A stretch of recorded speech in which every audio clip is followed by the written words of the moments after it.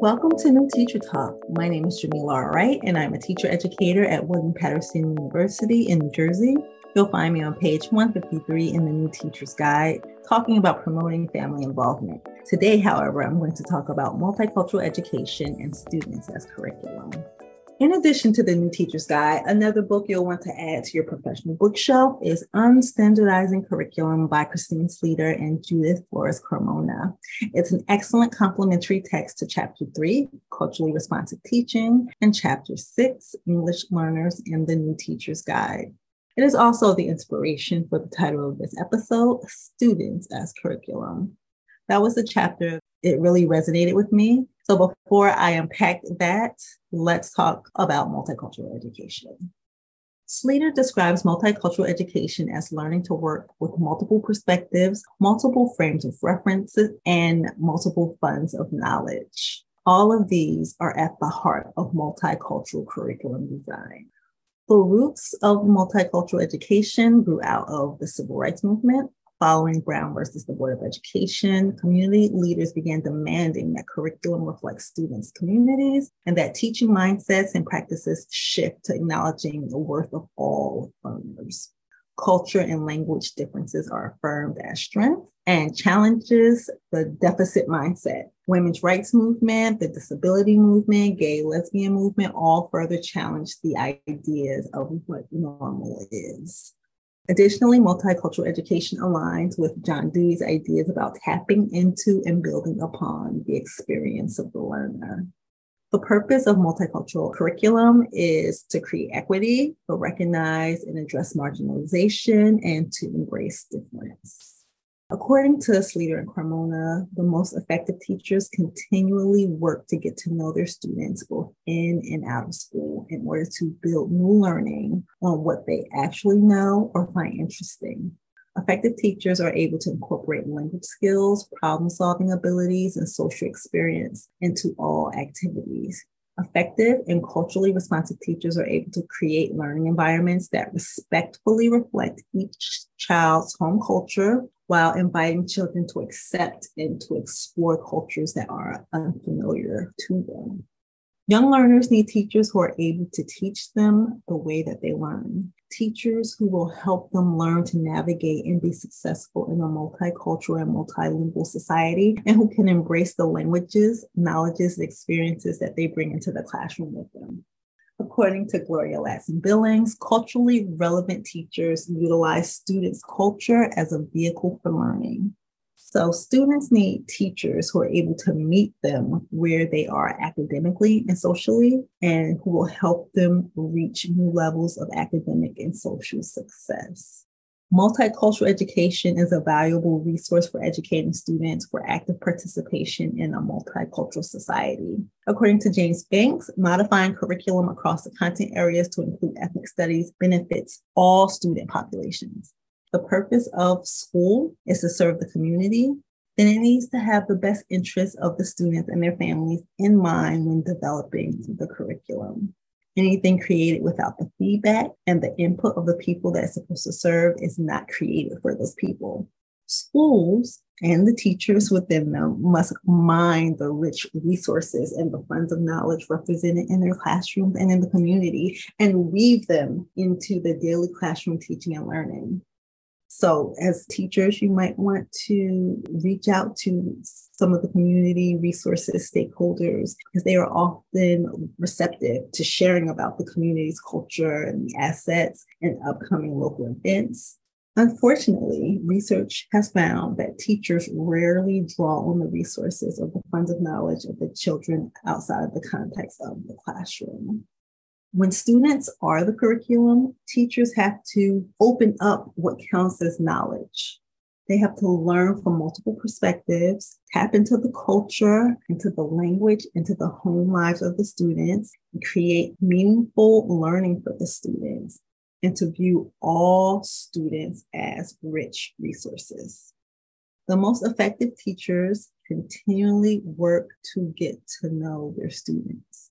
Not just the first day of school, not just the first week, not just the first month. It is ongoing, it is daily, and we're using this to develop and construct learning opportunities. And not only knowing the students within the classroom context, but what are their interests outside of school? And we're going to use this to build new learning. What do the students already know and what do they find interesting? All of this, we're going to put it all together and build learning experiences for our students. Many youth and children do not know their history, genealogy, or family stories. It is important and essential for familial and communal contributions to be acknowledged, recognized, and preserved. Getting to know the students and their communities, however, can be threatening for some, especially if you are not of the same race or tongue of the students that you're teaching. That can be pretty threatening. The teachers need to have a secure sense of their own identity so as to not feel threatened when students or parents say what they're honestly thinking. Let's try an exercise to help you reflect on your own identity. Take a moment to reflect on these questions that I'm about to pose.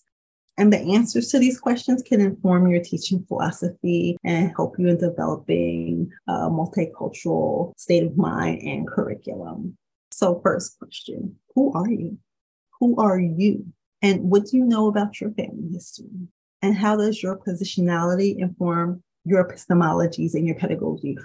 How does your positionality, who you are, what you are, where you live, how you grew up, inform what you know and what you teach? So Sleater contends that educators need to reflect on their own ideologies, your prior life experiences, your culture, your first families, your identities, as well as your teaching understandings and practices. All of that is going to impact what you bring into the classroom, how you interact with your students, how you develop your curriculum, how you assess your students. So, being firmly rooted in your identity, asking yourself these questions, I think will help you then be able to look at your students and ask some of those same questions. Who are they? What do you know about their family history?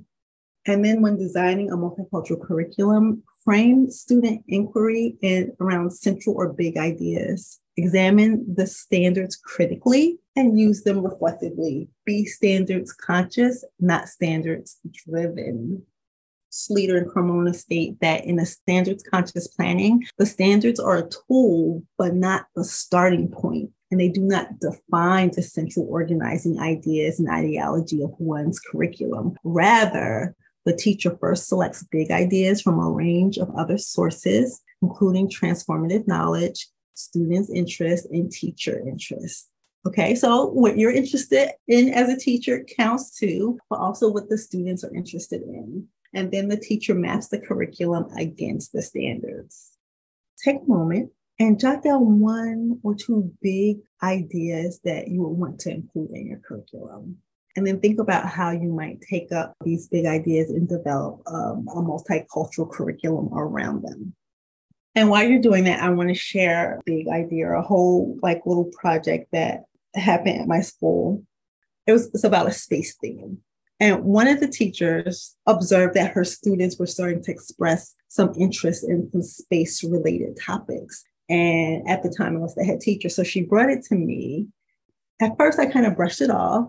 And then after a while, I think I was sitting at my table looking at the books on my shelf, and I realized that I had a lot of space-related books as well. And I thought, you know what? She might be onto something. So at the next team teacher meeting, we brought it up, about possibly doing this. But the first step we wanted to do was to survey the students and see if they were interested in doing a theme on space. I need to point out that, this is early childhood. So the kids are right about to go to kindergarten. Brought it to the students, we had 9 different classrooms at the time. If the students were like, yeah, we want to learn about space, and the teachers were excited. We had never done a space theme. We had done zoo, we did grocery, we did family, but we never did a space theme before. So we were all excited about it. But one of the first things we did, because as a team of teachers, we got together and we started, planning out, mapping out what this theme was going to be, getting the curriculum together. And we had to be mindful of our student population. at the school, we were predominantly Black with representation along the African diaspora. So, and then also some Latin students. And we know that representation matters. So we had to, when we're putting out the reading list, we had to ensure that we had some culturally relevant literature and other media. So we were very intentional about finding resources that reflected what our students looked like, what they sounded like. And we knew that was important to tell important and culturally diverse stories to help students make cultural connections. These connections make the content more salient to the learners who may struggle otherwise. So because, we were doing space and because our student body is predominantly Black, we needed to tell some important stories about, Black people in space. So, we found the books on Mae Jemison and Katherine Johnson and Neil deGrasse Tyson, and we incorporated that into the curriculum. But like I said, not only literature, but all other media. So also what kind of music were we going to play? What kind of videos were we going to play? One of my favorite, the kids really loved it, but I loved it even more. A little playlist that we found on YouTube that was space related. It's through Storybox, and it's like a whole little playlist of space related songs. You have the sun, you have the moon, you have the stars all singing, rapping, and all of that. And like we just really enjoyed it. I'm just going to play a little snippet here for you guys.